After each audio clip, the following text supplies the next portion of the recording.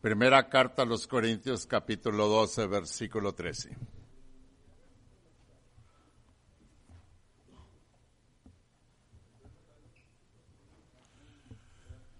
Si habláramos nosotros del tamaño de la iglesia o las dimensiones de la iglesia o los linderos de la iglesia, todo ello,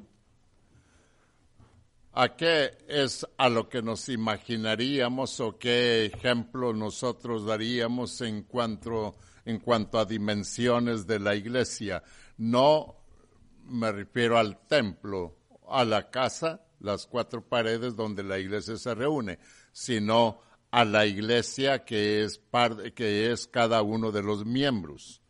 Entonces, ¿cuáles serían las dimensiones, el tamaño de la iglesia desde el primer siglo, desde el día de Pentecostés, hasta este tiempo en que estamos viviendo? Sabemos que en el día de Pentecostés se bautizaron 3,000, luego 4,000, luego 5,000, miles y miles, pero ahora, hasta el tiempo en que estamos viviendo, ¿cuáles serían más o menos las dimensiones de esa iglesia? ¿A cuánto más o menos daría ahorita en membresía, en miembros? ¿Qué cantidad de miembros? ¿Cuánta cantidad de miembros será lo que hay ahorita sobre la faz de la tierra? No los que se han bautizado, no los que han muerto, sino los que se han bautizado y están vivos todavía. Hablando de la iglesia global, en todo el mundo. Yo no sé cuántos miles y más miles de miembros de la Iglesia de Cristo. A veces se habla y a veces algunos critican la Iglesia de Cristo porque la Iglesia de Cristo está opaca, según el mundo. Algunos comentarios dicen, la Iglesia de Cristo está muerta, en otras palabras. Si está muerta, no es iglesia. Tontería de palabras, de conjeturas. La Iglesia de Cristo está muerta. Si está muerta, no es iglesia. Si es iglesia, está viva. Cuando está vivo. Cuando muere, no es. Pero se entiende el lenguaje, se entiende, y debo decirle, la Iglesia de Cristo en todo el mundo es inmensa, es grande. A donde usted vaya, no importa el lugar, no importa el estado, no importa el país, allí está la Iglesia del Señor. Por eso le decimos, la Iglesia de Cristo se reúne, aunque allí varía un poco, pero se reúne todos los domingos. Allí no varía. Varía en el horario. Algunas se reúnen más temprano, otras más tarde, pero el domingo se reúnen. Algunas entre semanas se reúnen varios días o todos los días en la semana en diferentes lugares. Pero lo que anunciamos es la Iglesia de Cristo que se reúne el domingo y decimos en la mañana, porque regularmente la Iglesia de Cristo se reúne los domingos en la mañana, aunque algunos lugares se reúne únicamente en la tarde, por el problema del trabajo de la membresía. Y ellos trabajan los domingos la mayor parte, y entonces dice, tenemos nuestra reunión de tales a tales horas. Entonces la Iglesia de Cristo se reúne los domingos a adorar, a ofrendar, a participar de la cena del Señor. Únicamente cada domingo participa de la comunión, cena del Señor, y participa de la ofrenda. Usted reúnase donde quiera y cuando vea una congregación participar de ofrendas, el lunes, martes, miércoles, jueves o viernes o sábado, no es la Iglesia de Cristo. Así sencillamente, no es la Iglesia de Cristo. Porque la Iglesia de Cristo ofrenda única y exclusivamente el domingo. 1 Corintios capítulo 16, 1 y 2. Entonces, ¿cómo identificar la Iglesia de Cristo? Búsquela en la Biblia. Visítela y descúbrala por usted mismo, por usted misma. cualquier lugar que usted visite entre semana y pasa el platillo del diezmo de la ofrenda, esa no es Iglesia de Cristo. Simple y fácil de entenderlo. Así que, versículo 13 aquí otra vez, versículo 13 de primera carta a los Corintios, capítulo 12, versículo 13, porque por un solo espíritu fuimos todos bautizados en un cuerpo, sean judíos o griegos, sean esclavos o libres, y a todos se nos dio a beber de un mismo espíritu. Esa es la Iglesia de Cristo del Ecuador, de Nueva York, del centro sur y más América, de donde quiera. Esa es la Iglesia de Cristo. Reúnase. Y cuando dice enfrente del edificio Iglesia de Cristo, entre y vea el culto a ver si es Iglesia de Cristo. No porque diga Iglesia de Cristo, por eso ya fue Iglesia de Cristo. No es el escrito el que la identifica como Iglesia de Cristo. Es la práctica que lleva la Iglesia de Cristo. Porque a veces dice Iglesia de Cristo y están ofrendando el jueves. Esa no es la Iglesia de Cristo. El nombre que lleva afuera del edificio no la identifica como Iglesia de Cristo. La identifican los hechos de la Iglesia de Cristo. Si los hechos son de acuerdo a lo que dice la Biblia, adelante. No tenga temor alguno. Otra vez el versículo para ir a Colosenses capítulo 1, pero aquí Corintios capítulo 12, versículo 20, capítulo 12, versículo 13. Porque por un solo espíritu fuimos todos bautizados en un cuerpo, sean judíos o griegos, sean esclavos o libres, y a todos se nos dio a beber de un mismo espíritu. Donde quiera que fuere, donde quiera que estuviere. Efesios capítulo 1. Continuamos con la iglesia y con la Iglesia de Cristo. Aquí respuestas a preguntas de varias personas que a veces las hacen. Hermano, ¿y qué es la Iglesia de Cristo? La Iglesia de Cristo es un grupo que se reúne para adorar conforme la palabra de Dios dice. Pero, ¿quién toma esos acuerdos? Esos acuerdos los toma la Iglesia. Y déjele aclarar aquí.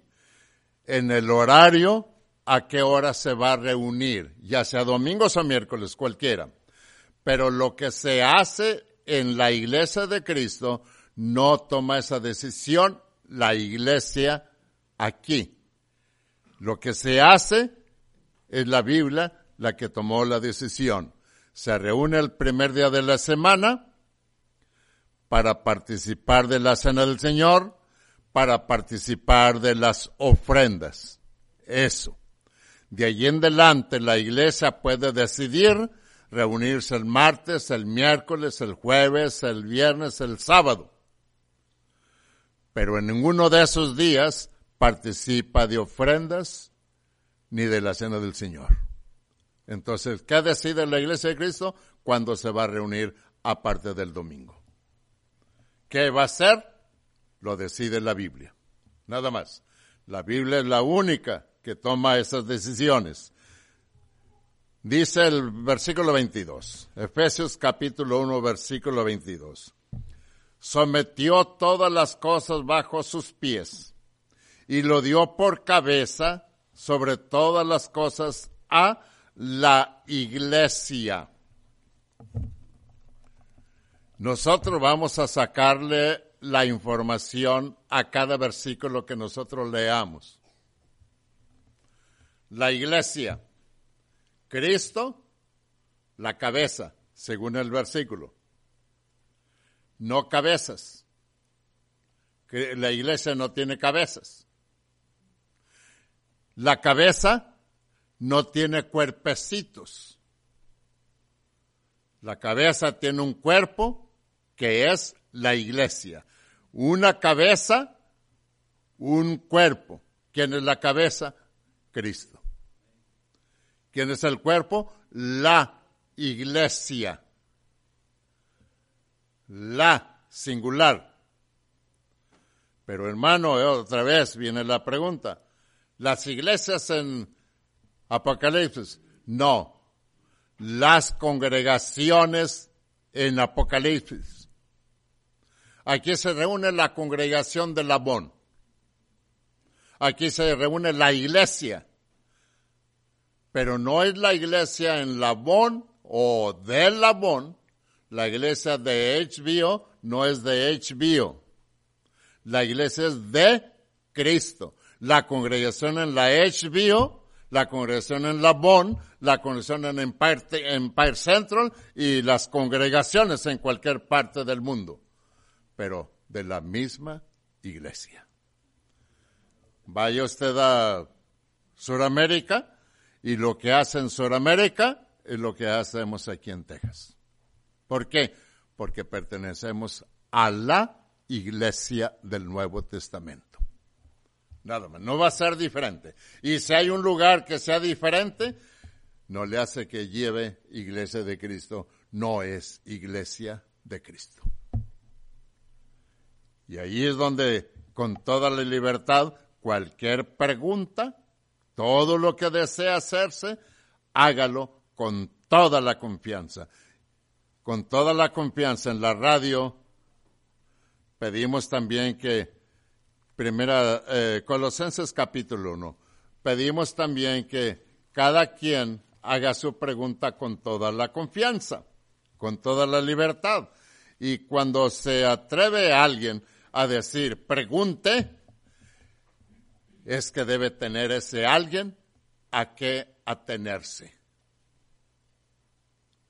Cuando diga usted pregunte, usted tiene a qué atenerse. Así que lo hacemos en la radio, lo hacemos aquí por este medio que se mira y se escucha en varios países. Usted pregunte, la Biblia contesta. Y cuando la Biblia conteste, haga usted lo que dice la Biblia. Nada más, versículo 18, en delante. Colosenses 1:18. Y Él es la cabeza del cuerpo. Cabeza del cuerpo, que es la iglesia. Él, que es el principio, el primogénito de entre los muertos, para que en todo tenga la preeminencia. En el primer lugar, Cristo. Cristo el primer lugar. Por cuanto agradó al Padre que en Él habitase toda la plenitud. Recuerda el versículo. Toda potestad me es dada en el cielo y en la tierra. Si Cristo tiene toda la potestad en el cielo y si Cristo tiene toda la potestad en la tierra, pues hagamos lo que dice el que tiene toda la autoridad. Nada más, el que tiene toda la autoridad. Por cuanto agradó al Padre que en Él habitase toda la plenitud y por medio de Él reconciliar consigo todas las cosas, así las que están en la tierra como las que están en los cielos, haciendo la paz mediante la sangre de su cruz. La sangre de Cristo en la cruz. La cruz no es la que reconcilia, sino la sangre vertida en la cruz. En otras palabras, la sangre de Cristo es la que nos limpia de todo pecado. En otras palabras, Cristo es el que nos limpia de todo pecado. El Padre, entonces está Cristo, mediador, y estamos nosotros. Y está el Espíritu Santo, el que nos guía a toda la verdad.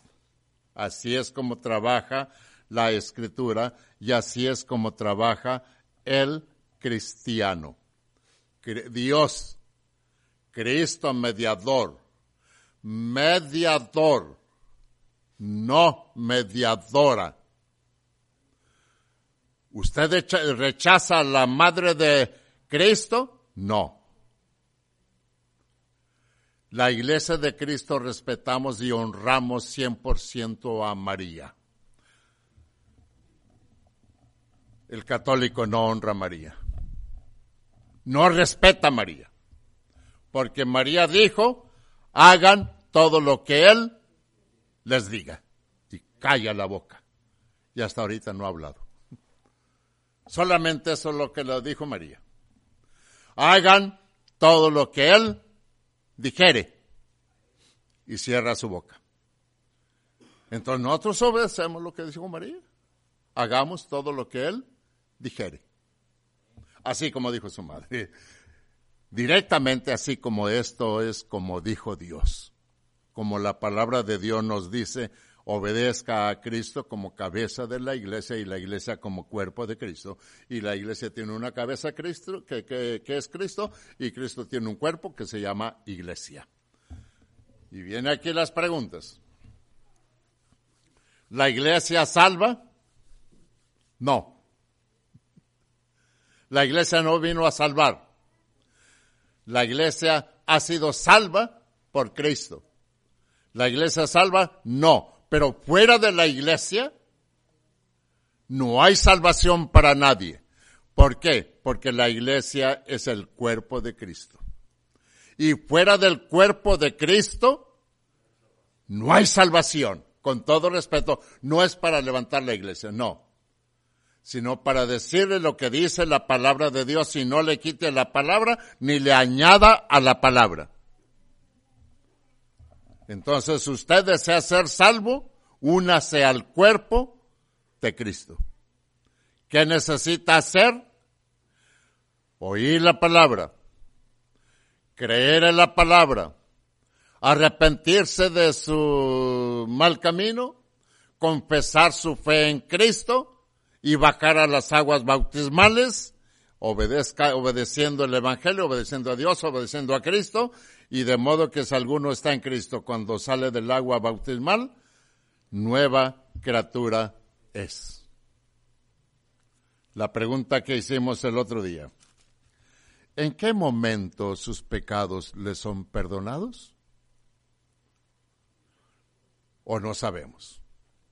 Romanos capítulo 6, versículo 3 y versículo 4, respuesta de la Biblia. ¿En qué momento sus pecados les son perdonados? Versículo 3. ¿O no sabéis que todos los que hemos sido bautizados en Cristo Jesús, hemos sido bautizados en su muerte? Versículo 4. Porque somos sepultados juntamente con Él por el bautismo, por el bautismo, a fin de que como Cristo resucitó de los muertos por la gloria del Padre, así también nosotros andemos en vida nueva. Vida nueva, de modo que si alguno está en Cristo, nueva criatura es, las cosas viejas pasaron, aquí todas son hechas nuevas. ¿Cuándo empieza mi vida? ¿Y cuándo empieza mi vida a contar ante Dios? Cuando yo salgo de las aguas bautismales. De ahí en adelante, mi vida cuenta ante Dios. Antes, no estaba en Dios. Antes, y deje empleo estas palabras otra vez. Antes no era hijo de Dios. Antes que de estar en Cristo, no era hijo de Dios. Le preguntan a 1,000 personas en la calle, a 5,000, a 1,000,000. ¿Eres hijo de Dios?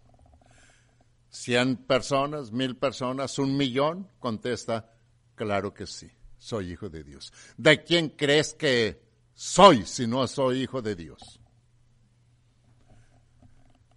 Entonces el mundo entero es hijo de Dios según la conjetura del mundo entero. ¿Qué es lo que dice la Biblia?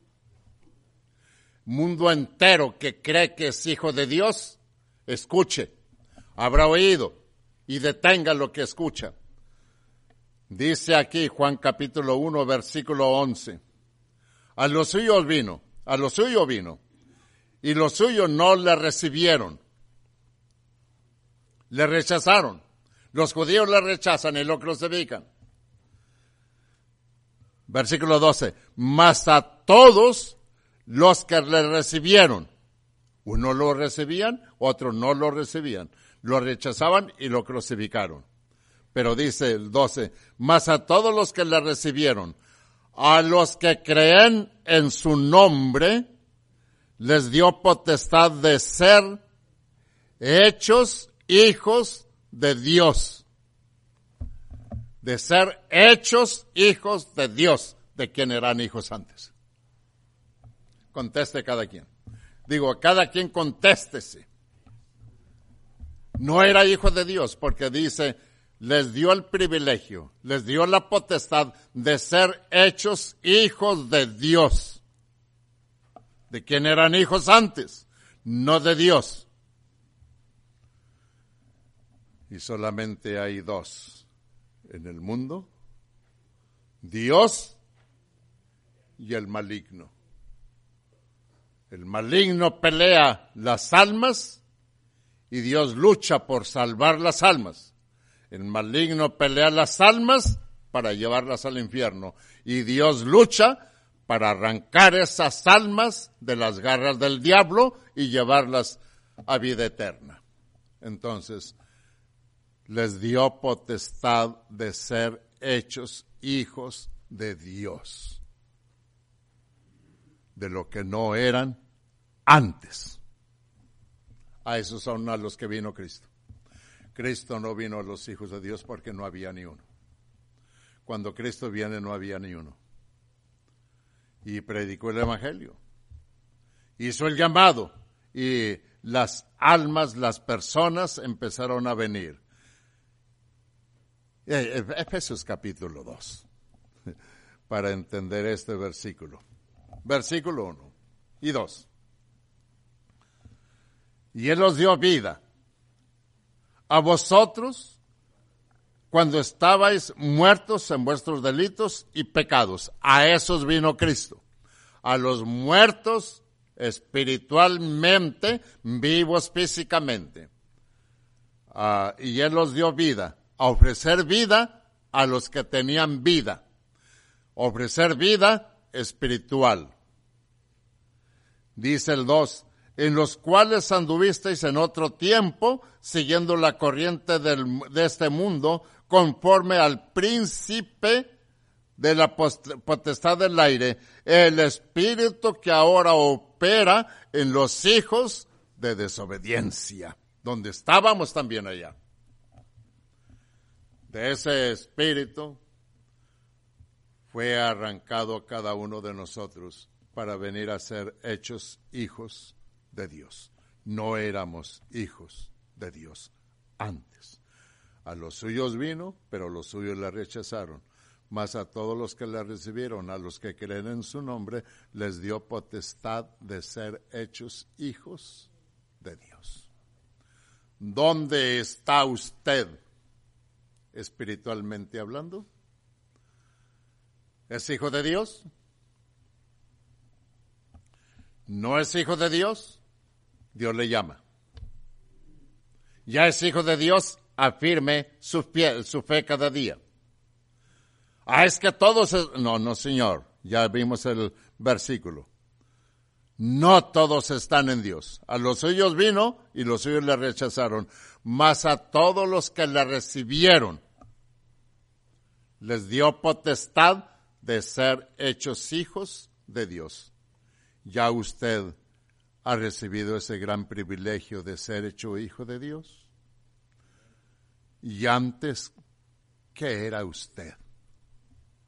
No hijo de Dios, era criatura de Dios.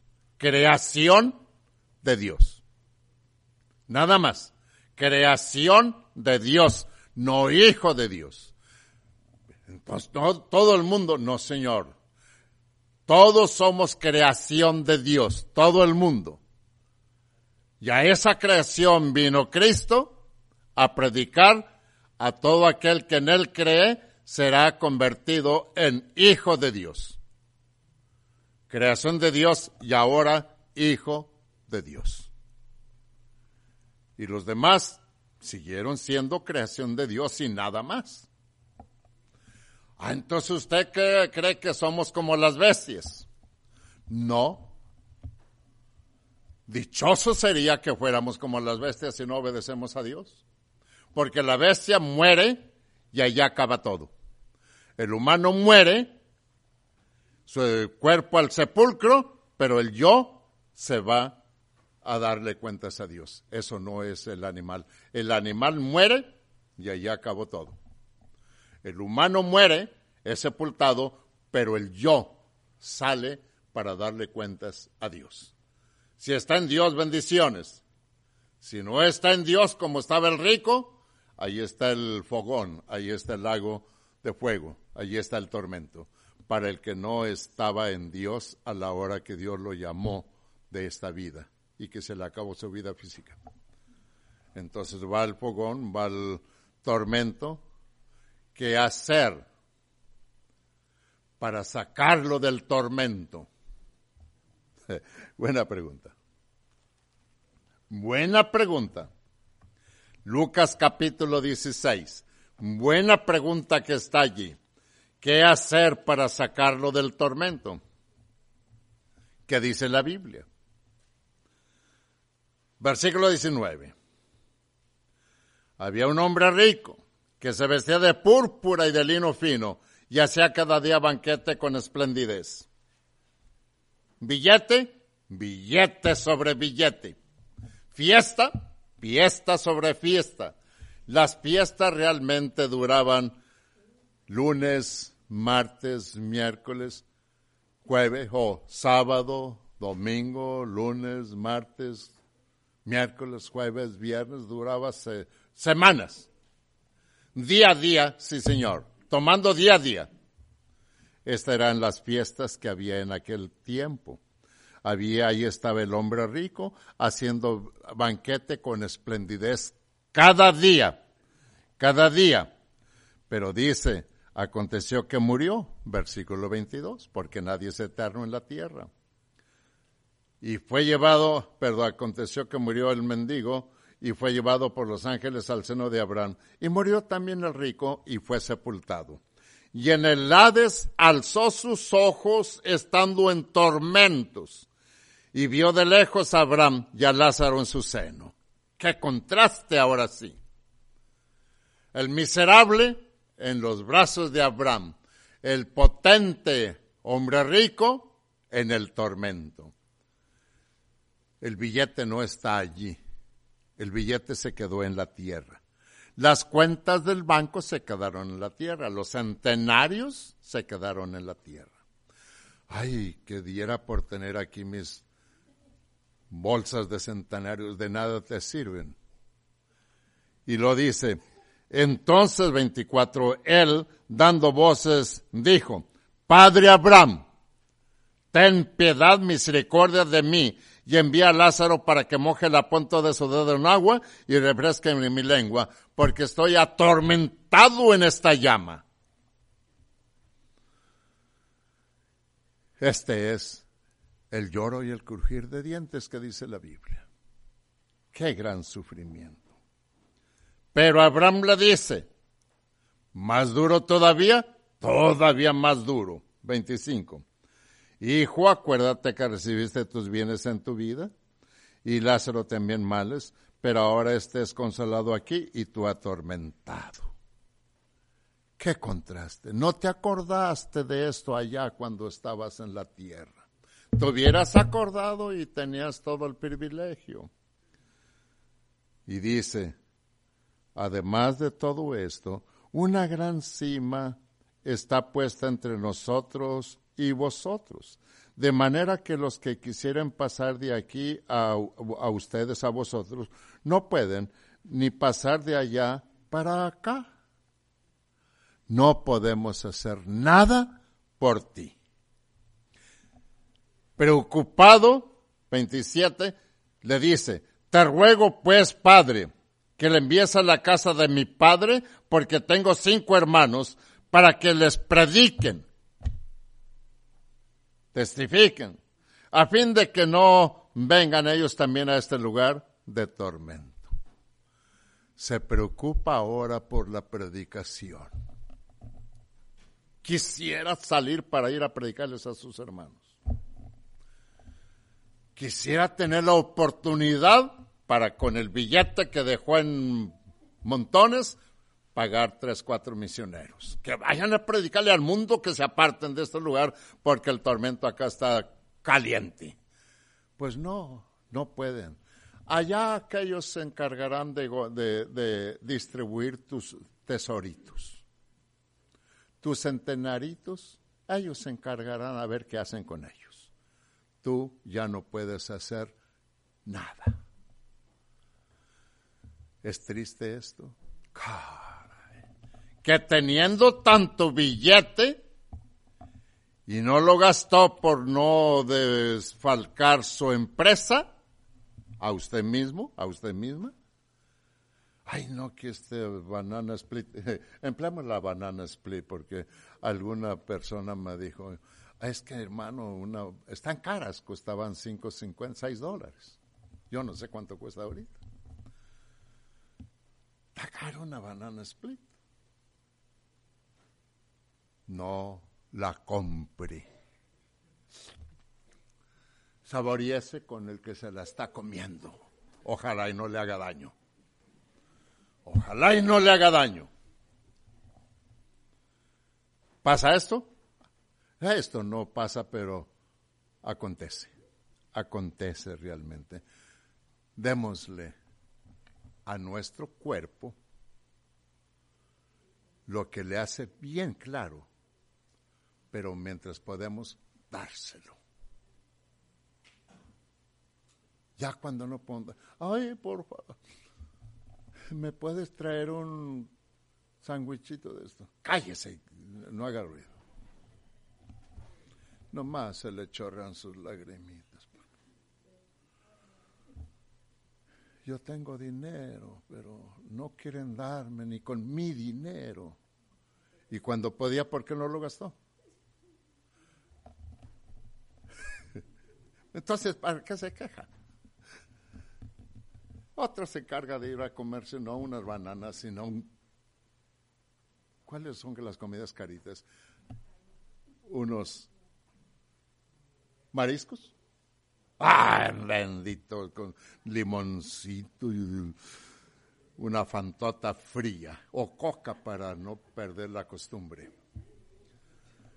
Y el otro allá con los labios secos.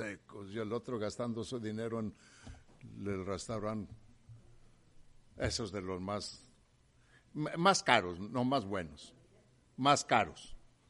Pero porque más bueno no meramente es el que cobra $80 por una comida. Bueno, también es el que tal vez 35 por la misma comida, pero quizá da el gusto. Entonces, disfrutemos la vida antes de llegar al lugar donde estaba el rico. Apartémonos del camino que conduce al lugar donde estaba el rico antes de que Dios nos corte la vida.